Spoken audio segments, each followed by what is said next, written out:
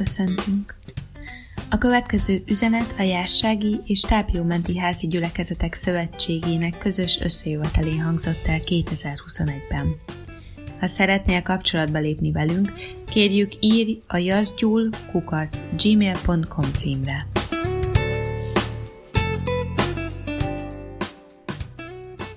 Szeretettel köszöntelek én is benneteket, és pár gondolatot szeretnék megoldani, vagy megosztani veletek, és előtte szeretnék egy rövid ismétlést az elmúlt alkalomból.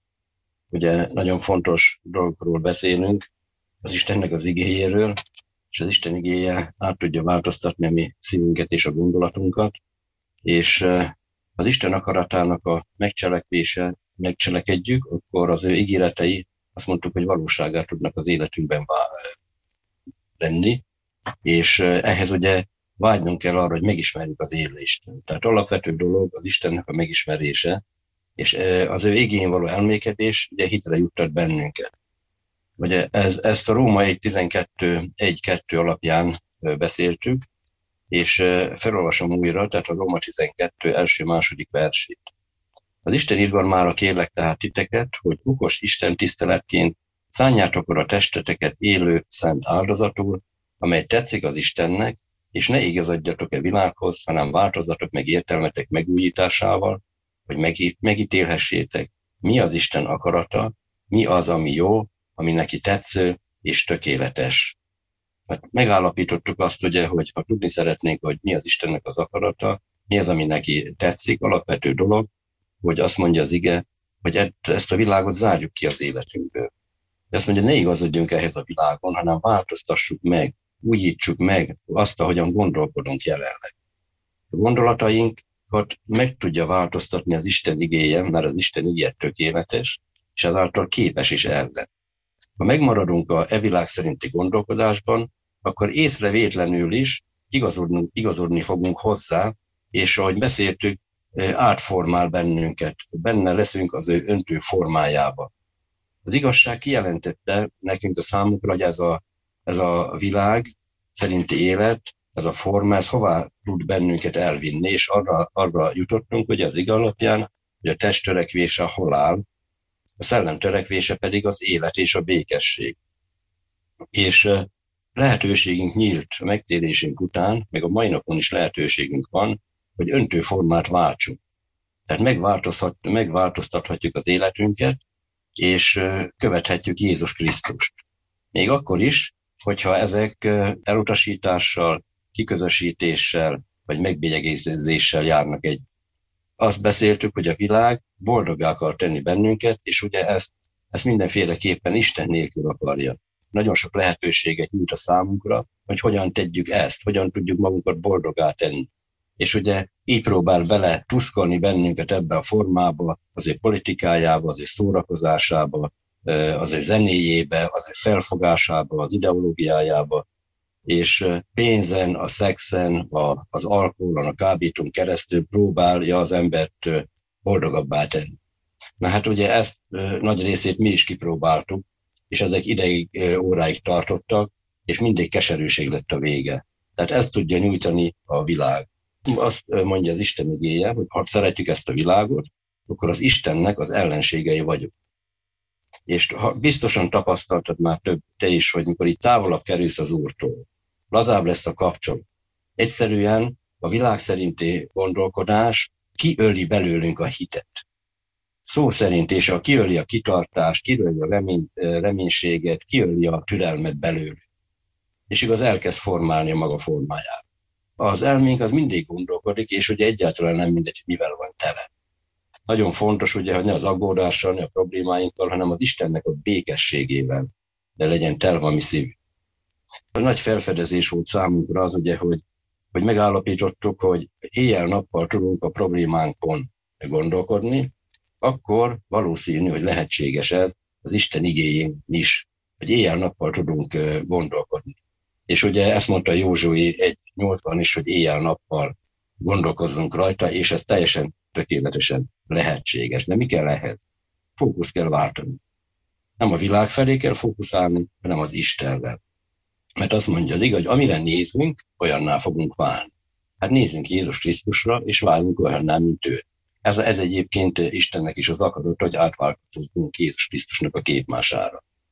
Az Isten igéje, ha tanulmányozzuk, vágyakozással tesszük ezt, képes átformálni a gondolatainkat, mert az Isten igéjének ez a természete. Az Isten igéjében igazság és élet van. Ahogy elmékenünk az igazság beszédén, Isten úgy ad nekünk megértést, és ha esetleg nincs megértésünk, akkor még azt is kérhetünk az Istentől. Kijelentés és megértés által a szívben alakul ki a hit, és az a tiszta hit, ez cselekvésre fog bennünket ösztönözni.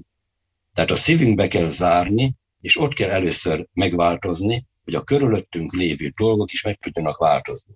Tehát először mindig belül kell a változásnak elkezdődni. Tehát az Isten igéje azt mondtuk, hogy erre képes, és megnéztük, hogy egy pár versből a 119-es Zsoltár, ami ma is elhangzott, ami ugye az Isten igéjéről és annak a megcselekvésére erre ösztönöz bennünket, és bemutatja, hogy milyen az Istennek az igéje. Beszéltünk arról a 19-es Zsoltár szerint, a 8-tól a 12-es versig, hogy az Isten igéje, azt láttuk az igéből, hogy azt mondja róla, hogy tökéletes. Képes arra, hogy az ember lelkét helyreállítsa. Képes arra, hogy az ember lelkét felvidámítsa. Az Úr szava azt mondja, megbízható. Bölcsé tudja tenni még az együtt is, és meg tudja örvendeztetni a szívünket. Ragyogóvá tudja tenni a szemeinket. Mikor az Úrban vagyunk, Krisztusban, akkor a szemeink ragyognak. Mikor a világhoz ragaszkodunk, a szemeink elsötétedik, és ez fizikán is látható nagyon sok emberen. A 19-es Zsoltár 10-11-es verse azt mondja, hogy az Úr félelme tiszta, megmarad örökké. Az Úr döntései igazak, mindenben igazságosak, kívánatosabb a színaranynál, sok színaranynál is, édesebb méznél, a csurgatott méznél is. Testvéreim, ezt a világ nem tudja produkálni, ezt nem tudja nekünk kínálni. Amit vetünk, az biztos, hogy azt fogjuk aratni. Ez egy szellemi törvényszerűség, ez ha tetszik nekünk, ha nem tetszik, ez működik. De nekünk lehetőségünk van már arra, hogy ne a világ magvait vessük el, hanem a jó magokat vessük el, és akkor jó gyümölcsöket fogunk teremni, és akkor nem lesz keserű, mikor ez a törvényszerűség valóra válik az életünkben. Az Isten igéje a leges legjobb mag. Képes automatikusan átformálni a gondolatait, ha azon gondolkodunk. Isten arra bátorít bennünket, hogy tegyük ezt. És mit kell tennünk, ha nem vagyunk megelégedve jelenlegi állapotunkkal, akkor is változni akartuk, azt mondtuk, hogy először is meg kell elégelni azt, ahogy eddig gondolkoztunk és hogy értünk. A másik, döntenünk kell. Döntenünk kell, hogy már nem akarunk a régi dolgokhoz viszonyulni, elengedjük, tehát megtérünk ezekből. A következő, az időnkkel is jól kell gazdálkodni, lehet, hogy át kell változtatni, át kell szabni az időbeosztásunkat. A következő, ami nagyon fontos dolog, hogy vágyódni kell, és tanulmányozni kell az Isten igéjét, ezáltal jutunk ugye megtérésre, hit ébred a szívünkben. És utána nagyon fontos, hogy meg is kell őrizni a szívünkben, meg kell tartani. És ugye engedelmeskedni kell, meg is kell cselekedni. És ebben legyünk kitartóak és türelmesek. Az Isten megismeréséből tudhatjuk meg ugye, hogy mi az Istennek az akarata, és mi az, ami neki tetszik. Nagyon fontos, hogy Isten akaratában tudjunk járni, és ugye hogyan tudunk járni az Isten akaratában? Elzárjuk magunkat a világtól, és engedelmeskedünk az Isten igéjének. És nem elég az, hogy csak vagyunk, és akkor csak azt hajtogatjuk, hogy milyen kegyelmes az Úr, az Isten kegyelmében élünk, hanem cselekednünk is kell, engedelmeskednünk kell az Isten igéjének, ha azt akarjuk, hogy célba is érjünk. Az Istennek való engedetlenségnek tudjuk, hogy vannak következményei, az engedelmességnek is vannak áldásai. És nagyon jó a Jakab levél első rész 25. verse, ami azt mondja, hogy aki belenéz a szabadság tökéletes törvényébe, és megmarad mellette, és nem feledékeny hallgatója, hanem tevékeny cselekvője, az boldog lesz a tetteiben. Tehát ugye ez is arról szól, hogy Isten áldását úgy várhatjuk, hogyha tevékenyek vagyunk, hogyha nem csak hallgatói vagyunk, hanem megcselekvői is az igének, akkor lesz boldog az ember a tetteiben, a cselekedeteiben. És ugye, ha figyelünk Istenre, és szoros a közösségünk vele, akkor Isten képessége az rajtunk keresztül elkezd munkálkodni más emberek felé is. És mire képes az Isten? Testvéreim, mindenre képes. Elmúlt héten a Jászapáti házi csoportban ki kellett gyűjtenünk, ez volt a házi feladatunk, az olyan igéket, amik a türelemről szólnak, meg a kitartásról. És ugye ezeket ki is kerestük kisebb-nagyobb sikerrel, és ma is egy pár szót szeretnék a türelem fontosságáról szólni, hogy a hit mellé mennyire fontos a türelem. Tehát a hit mellett a cselekedet és a türelem, és a kitartás is. Kérdés, hogy tudunk-e türelmesek lenni, mikor nyomások vannak. Tulajdonképpen akkor nagyon türelmesek tudunk lenni, mikor minden rendben van körülöttünk. De ugye sokszor vannak nehézségek, vannak próbák az életünkben, és ilyenkor mindig kiderül, hogy mi van a szívemben. Mindig, tehát nyomás alatt világossá válik, hogy mi van belül a szívünkben. Sokszor türelmetlenek vagyunk, és mikor türelmetlenek vagyunk, akkor ellankad a hitünk is. És sok esetben a hitünk hullámzik, és nem tartós. Van mikor fönt, van mikor lent. Akkor nehéz helyzetbe kerülünk, akkor tudom, hogy nagyon tudunk az Istenhez fordulni. Akkor nagyon tudunk imádkozni, nagyon tudunk böjtölni, tanulmányozni az igét, és ilyenkor sokszor fel is szabadulunk, és szabadságot hoz nekünk az Úr, de utána sokszor ellankadunk, mintha el lenne végezve az, aminek el kellett, de mit tudom, meggyógyultunk, vagy megszabadultunk, vagy bármi az a helyzet, az helyreállt az életünkben, akkor hajlamosak vagyunk kiengedni. És ugye ez nem jó. Az a legjobb, hogyha nem ingerezik a hitünk le és föl, hanem állandó. És erre kell törekednünk, hogy állandó legyen a hit. És ugye akkor is, mikor biztos voltál már úgyis, hogy lent voltál, lent érezted magad, és akkor hallottad valakinek a bizonyságát, vagy nagy örömmel mondja, hogy honnan szabadította meg az Úr, milyen betegségből, vagy miből szabadította meg, és akkor ilyenkor sokszor hirtelen fölbuzdulunk, lelkesedünk, hitünk is egy kicsit fölemelkedik. És ugye ennek mindig vannak következménye, de arra vigyázzunk, hogy ne is lankadjon meg, hogy maradjon meg tartósan ez a hit. A tartós hithez azt látom, hogy nagyon nagy türelemre van szükség. És egy példával szeretném ezt illusztrálni. Ott van Ábrahámnak példája, ami nagyon jó példa a kitartásra és a türelem. És ez a zsidó levélben megtaláljátok a 6. rész 9-től, ami a hitről és a türelemről beszél. És a zsidó 6, 13-tól 15-ig olvasom föl nektek, így szól az ige, amikor Isten Ábrahámmal ígéretet tett, mivel nem esküdött nagyobbra, önmagára esküdött, és így szól. Bizony gazdagon megáldolak, és nagyon megsokosítanak. És figyeljetek, és így miután türelemmel várt, tehát ezek után miután megkapta az ígéretet, azt mondja, türelemmel várt, beteljesült az ígéret. Na ebből látszik, hogy mennyire fontos a türelem. És tudjuk pedig, hogy milyen sok év telt el, mikor Ábrahám meglátta mindazt, amit megígért neki az Isten. Csak nézzétek meg, mikor kijött ugye arról a helyről, ahonnan Isten mondta neki, hogy foglalja az ígéret föl, hogy hány év telt el, addig még megkapta az ígéretet, hogy fiút fog szülni neki a Sára, az Izsákot, hogy mennyi év volt ott, amiben ki kellett neki tartani. És a zsidó 6, 11-12-ben előtte azt mondja, hogy kívánjuk, hogy közületek mindenki ugyanazt az igyekezetet tanúsítsa mindvégig, amíg a reménység egészen be nem teljesedik, hogy ne legyetek restek, hanem kövessétek azokat, akik hit és türelem által öröklik az ígéreteket. Tehát hogyan lehet az ígéreteket örökölni? Hit és türelem által. Nagyon fontos, hogy tudjuk az Isten akaratát, és abba az irányba megy. De hogyan tudjuk követni, és hogy közben elkötelezettek és kitartóak is maradj. A hitre és békességes tűrésre van szükségünk, hogy ki tudjunk tartani. Tehát hitre és hosszú tűrésre. A mi Istenünk az hosszú tűrő, azt tudjuk. A türelem csak akkor van, hogyha van hit is. Ha nincs türelem, akkor nincsen hit sem. És érdemes ezen elgondolkozni. Az ige szerint csak hit és türelem által lehet örökölni az ígéretet, azt mondta a 12-es vers. Tehát ha meg akarjuk tapasztalni Isten ígéreteit, akkor nem csak hitre, hanem türelemre van szükségünk. Ha azt akarjuk, hogy hitünk ne egyszer fent, egyszer pedig lent legyen, hanem tartós legyen, akkor erre a hitre és erre a türelemre van szükség, és nem elég csak a hit.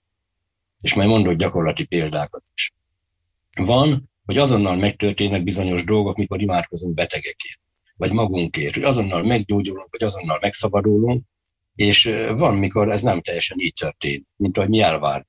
Igaz, hogy mi ezt szeretnénk mindig, mert valahol belülről ez van, hogy imádkozunk, és akkor mindjárt megtörténik az a dolog. Ha nem történik meg, akkor a hitünk meg szokott lankadni.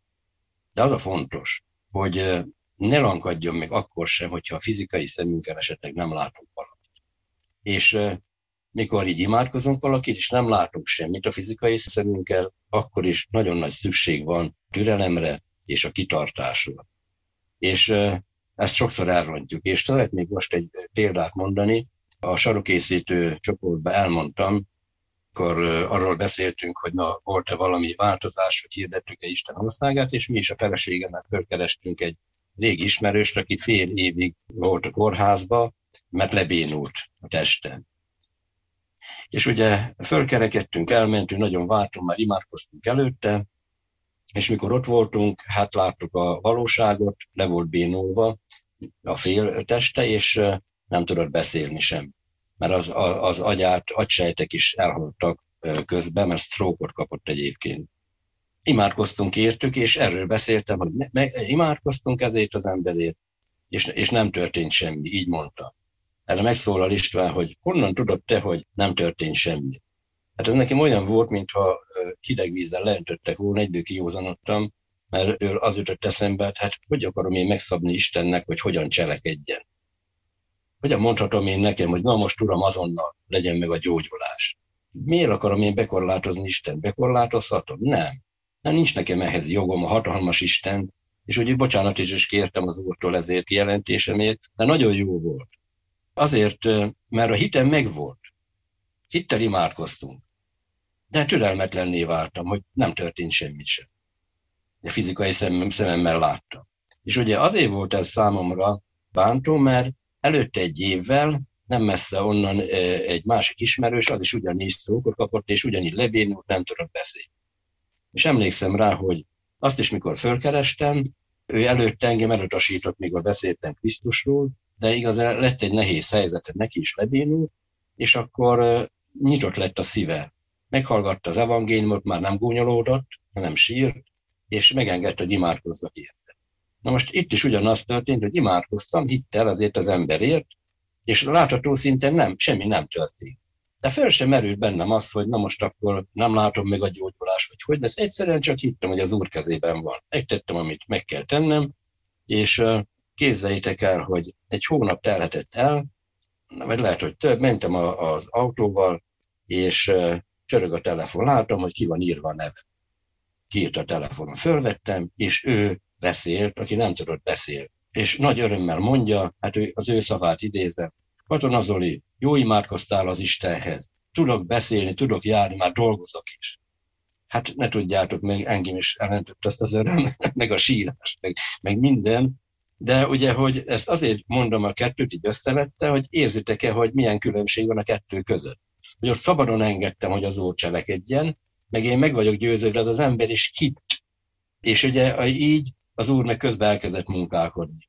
És ami nagyon fontos, még azt szeretném javasolni nektek, mikor így valakiért imádkozunk, és látható szinten így nem látunk semmit, ne hagyjuk abba az imát.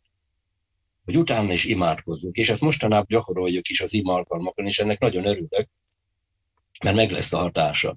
És ugye Jézus, mikor így imádkozott betegekért, azt látjuk, hogy általában azonnal meggyógyultak. Hát volt egy-két eset, ugye, ki is írtam, ez a például a Márk 8-ban, a 22. verstől a bérsaidai vaknak a meggyógyulása. Jézus imádkozott a vakért, de csak egy gyógyulás történt, ezért ismét Jézus rátette a kezét, és csak utána gyógyult meg, és tisztán látott. Tehát a gyógyulás így fokozatosan történt meg, tehát nem azonnal. De van még több példa, és ott van ugye a százados példája is, amikor azt mondja az egyik helyen, hogy abban az órában meg is gyógyult a szolgája, a százados szolgája, vagy pedig ott van a Lukács 17, a 11. versből, mikor a 10 leprás ment oda Jézus Krisztushoz.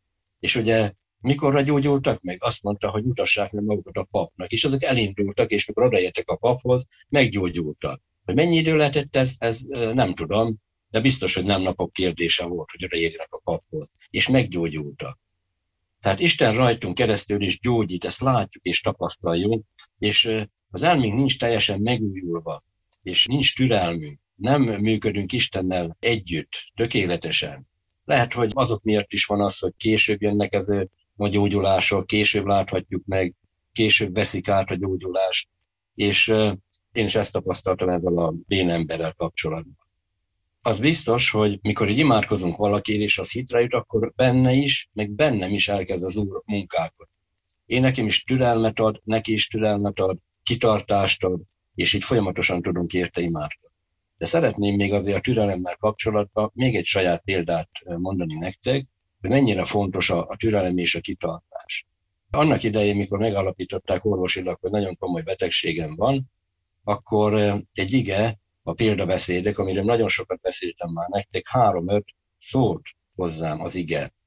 És igazán ott annyit értettem meg, akkor ne támaszkodjak én a magam elmérére. Már én már eltemettem magam, mindent elintéztem, elrendeztem, de ne támaszkodjak az én elmémre, hanem az Úrra, az Úr szavába higgyek, bízzak ő benne. És ez meghozta az eredményt. Nem történt azonnal gyógyulás az életemben. Éveken keresztül imádkoztam. Voltak olyanok, hogy megfordultak a helyzetek, vagy egyre nehezebbek lettek. De türelmes voltam, kitartottam, és folyamatosan gyógyulok, és gyógyít meg az Úr. Hogy mennyi időbe telik, az Úr tudja. De türelmes akarok lenni, és kitartó akarok lenni, és teljesen rá akarom bízni. Tehát a hitünket folyamatosan fenn kell tartanunk, és gyakorolni kell a türelmet, mert csak így lesz meg az eredmény. A zsidó 6.12 ugye azt mondta, hogy ne legyünk lusták, vagy restek, hanem kövessétek azokat, akik hit és türelem által öröklik az ígéreteket. Tehát nem lehetünk lusták, hanem hitre és türelemre van szükségünk. Ez viszont mire sarkal bennünket? Igyekezetre, törekedni kell arra a nyugalomba, arra a békére, amit Isten megígért nekünk. Ezt a zsidó 4-ben meg is találjátok. Az ige beszél itt a nyugalomról, és arról, hogy igyekezzünk oda bemenni. Nem lehetünk tétlenek, hanem el kell jutni arra a pontra, amikor a hitünk már Istenben van, és nem önmagunkban. Azért mondta a példabeszédet, hogy nem önmagunkban, nem a saját cselekedeteinkben, hanem teljes mértékben bízni kell az Istenben. A mi természetünk, az emberi természet, az nem ilyen.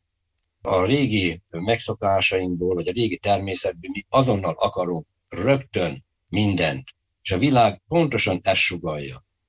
Azonnal meg akarunk látni célokat, azonnal látni akarunk minden dolgot, és hogyha nem látjuk, akkor nem hiszük el, hogy megtörténik. Például csak egy-két dolgot mondjuk, hogy az internettel kapcsolatban. Milyen türelmetlen tud lenni az ember, hogyha nem jön be az a felület, amit ő keresett. Hogyha esetleg lassabb a gép, vagy az internet lassabb, vagy akkor várni kell 10 másodpercet, hogy nem bírja ki az ember. Csak egy példa, hogy milyen türelmetlen tud lenni. Vagy pedig ugye látja, hogy mennyi gyógyszereket reklámoznak, és akkor az bekapja, és akkor azonnal gyógyulást várja az ember. Hát azok nem igazából szoktak bejönni. Tehát a mi természetünk, ez ilyen. És hát körülbelül én is így gondolkodtam akkor, mikor azért a béna asszonyért imádkoztam, vagy én is azonnal akartam.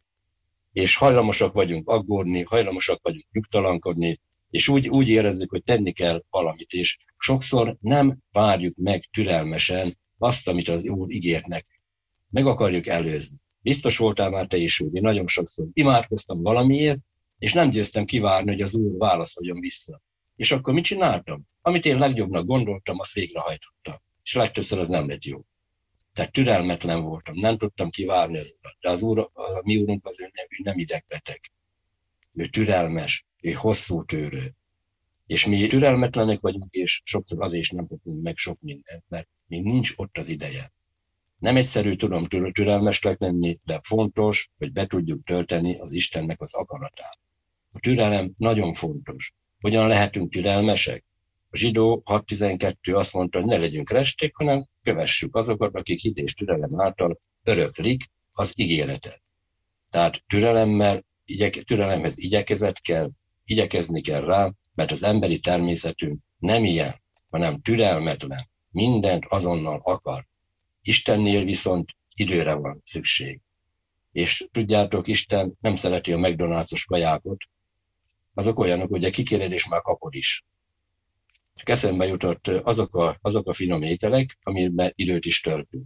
Eszembe jutott, mikor így a munkatársaimmal szoktunk néha alkalmanként így főzni, megvendégelem őket, akkor, hogyha délre hívom, Nekem már reggel 8-kor toppon kell lenni, mikorra a bográsba elkészítem neki délre az ételt. Mikorra előkészülök, megfőzöm, ott van, hogy dél. Tehát ehhez idő kell. Így van. Tehát a jó dolgokhoz idő kell. És mi se sürgethetjük a csodákat az életünkbe, mi se sürgethetjük az Istent, hogy na mi van már most, miért nem cselekszik már.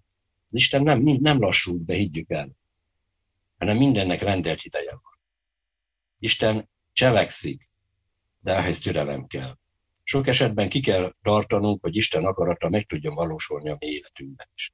És ugye, amit olvastunk a Zsidó 6, 13-15-ben, ami így szólt, hogy amikor Isten Ábrahámnak ígéretet tett, mivel nem esküdhetett nagyobbra, önmagára esküdött, és így szólt. Bizony gazdagon megáldolak, és nagyon megsokasítalak. És így miután türelemmel várt, beteljesült az ígéret. Türelemmel várt, és beteljesedett. És pedig sok idő telt el, mikor bement az ígéret földjére, mikor a Izsák is megszületett. De nézzétek meg más példa. Ott van Dávid király, a próféta felkente király.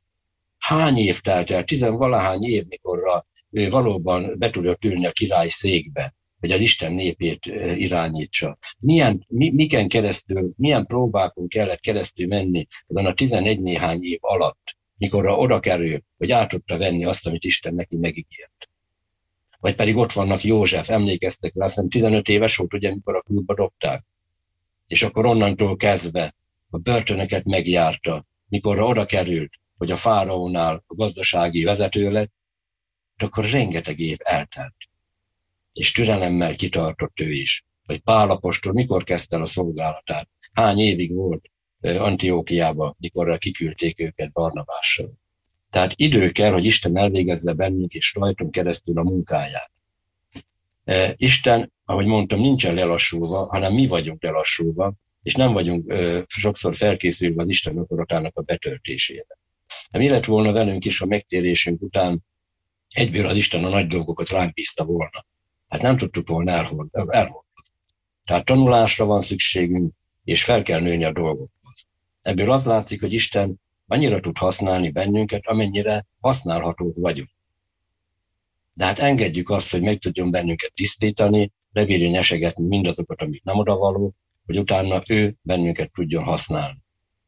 Mikor felnövekedünk a feladaton, akkor viszont meg fogja tenni mindazt, amire küldött, amivel megbízott bennünket. Isten akar használni, de nem mivel van a probléma, hanem velünk. Isten nem csak egy helyzetben akar használni, de ha nem vagyunk érettek hozzá, nem tudunk kitartani türelemmel, akkor majd más kereszt, azt gondoljuk. Nem keres az Úr mást. Ő hosszú tőrő, ő türelmesen vár bennünket, ő türelmesen üzen, és azt akarja, hogy hitre jussunk, hogy legyen türelmünk kivárni mindazt az ígéretet, amit ő megígért nekünk, mikor eljön az ideje. És ez a szeretete, ez az ő szeretete, hogy nem hoz bennünket nehéz helyzetbe. Sokszor azért nem kapjuk még meg azt a dolgot, mert nem vagyunk rá felkészülve, nem vagyunk rá érette, de mi szeretnénk azért siettetni az Istent, hogy azok valósággá váljanak, amit esetleg kaptunk ígéreteket. Ha ne türelmetlenkedjünk, ha valami nem úgy megy, mert még lehet, hogy nincs ott az ideje. Az Úr azt látom, hogy lépésről lépésre vezet, és nem egyből az utolsó lépés mutatja meg, mert egyszerűen nem tudnánk azt megtenni, vagy tönkre mennénk be. Isten szeret bennünket, és ezért nem fog olyan feladat állítani, amit nem tudunk végrehajtani, lépésről lépésre tanít bennünket. Isten akar bennünket használni, de ehhez nekünk türelmesnek kell lenni. A Zsidó 6.15-ben igaz, azt mondta, hogy Ábrahám miután türelmesen várt, megkapta az ígéretet. Testvéreim, türelmesen ki kell tartanunk. Ez teljesen ellentétes ugye a mai világban, ahogy már említettem. Ha megnézel a reklámokat, teljesen más sugároznak, csak Istennek az igéje. Türelmet csak Isten igéjéből kapunk. Honnan tudjuk ezt? Figyeljetek, ha fellapozzátok a Róma 15-öt, ott megtaláljátok a 4. versben. Mert ez így szól. Az írásokból türelmet és vigasztalást merítve reménykedjünk. Tehát honnan jön a türelem? Az írásokból. Honnan jön a vigasztalás? Az írásokból. Honnan jön a reménység? Az írásokból. Honnan lesz türelmünk? Az Isten igéjéből. És azt mondja az Isten igény, ne legyünk restek, az Isten igéjét tanulmányozni, hogy a gondolatunk meg tudjon változni, meg tudjon újulni a türelmetlenségtől, ami a világban van. A 12-es vers ugye azt mondta, azért mondta, ne legyünk restek, hanem kövessük azokat, akik hit és türelem által öröklik az ígéreteket. És tudjátok, Ábrahám is megpróbálta siettetni, tudjátok, mikor Izmael megszületett, és mi lett a következménye? Hát most megláthatjuk ott az arab világban. Hogy mi is kövessünk olyanokat, akik türelmesek, és ugye a Bibliában sok ember meg van említve, de előttünk is vannak példák, tehát azokat kövessük. És akkor azoknak a példájából tanuljunk, az Ábrahám példájából, a többi példájából, és nem magunk kárán, az a legjobb. A Biblia Istennek a beszéde teljesen őszinte. Azért gondolom ezt, mert hogyha megnézitek, akkor mikor például Dávid életét is bemutatja azt, hogy micsoda hatalmas módon győzte le Góliátot, micsoda nagy dicsőség. De bemutatja azt is, hogy a bal lépéseit, tehát a rossz oldalát is, meg azokat, amiket nem jó cselekedett. Bemutatta azt is, hogy Becsavéval kapcsolata lett, de azt is elmondja, hogy még arra is képes volt, hogy a férjét megölesse. Tehát nem csak a jó oldalát mutatta meg, hanem megmutatta a rossz oldalát is. És őszintén. És ugye, ami nagyon fontos, az 1 Korintus 10, 6. meg a 11. versében is benne van, hogy ezek példák a számunkra, figyelmeztetésül íratott meg nekünk. Tehát nem véletlen, hogy ezek a történetek itt le vannak írva a Bibliában, hanem azt mondta, hogy a Róma 15:4, hogy az írásokból türelmet és vigasztalást merítve reménykedhetünk. Tehát testvéreim, a végezetül meg kell tanulnunk türelmesnek lenni. Nem véletlenül vannak meg a Bibliában ezek megírva, azért, mert szükségünk van nekünk is nagyon sokszor türelemre, hogy mindazt meglássuk, amit Isten megígért nekünk. Meg kell tanulnunk engedelmeskedni. Hogyan tudjuk elérni a türelmet? Hát ugyanúgy mindenonnan vissza kell mennünk a kályhához, az Istennek az igéjéhez. Az Isten igéjét kell ahhoz tanulmányozni, hogy megváltozzon a gondolatunk, hogy hitre tudjunk jutni. Az igét kell tanulmányozni, hogy megcselekedjük. Az igét kell tanulmányozni, hogy mindvégig türelmesek legyünk és ki tudjunk tartani. És ez nagyon fontos, hogy amit mondtam az elején a példabeszédekben, és hogy ne a saját értelmünkre támaszkodjunk. Ne próbáljuk behatárolni az Istent, hogy ő hogyan cselekedjen, hanem kövessük őt, keressük őt minden nap, éjjel-nappal az ő igéjén gondolkozzunk, és mindezek meg fognak történni. Ne akarjuk soha hamarabb megkapni az Istennek az ígéretét, mint ahogy azokor azt eltervezte. Ezért hittel és türelemmel tartsunk ki. Tehát nem elég csak hinnünk, hanem türelmesnek kell lennünk, hogy ki tudjunk tartani mindvégig, hogy meglássuk az életet szemtől szemben. Testvéreim, röviden ennyit szerettem volna egy pár gondolatban megosztani veletek, úgyhogy köszönöm szépen, hogy meghallgattatok, és sok ige van még, ami erről szól, arra bátorítalak benneteket, hogyha gondoljátok, a Bibliából kikeresetek, járjatok utána, és meglátjátok, hogy ahogy egyre inkább foglalkozunk az igével, a hittel párosulni fog az a türelem is és a kitartás is. Köszönöm szépen, hogy meghallgattatok.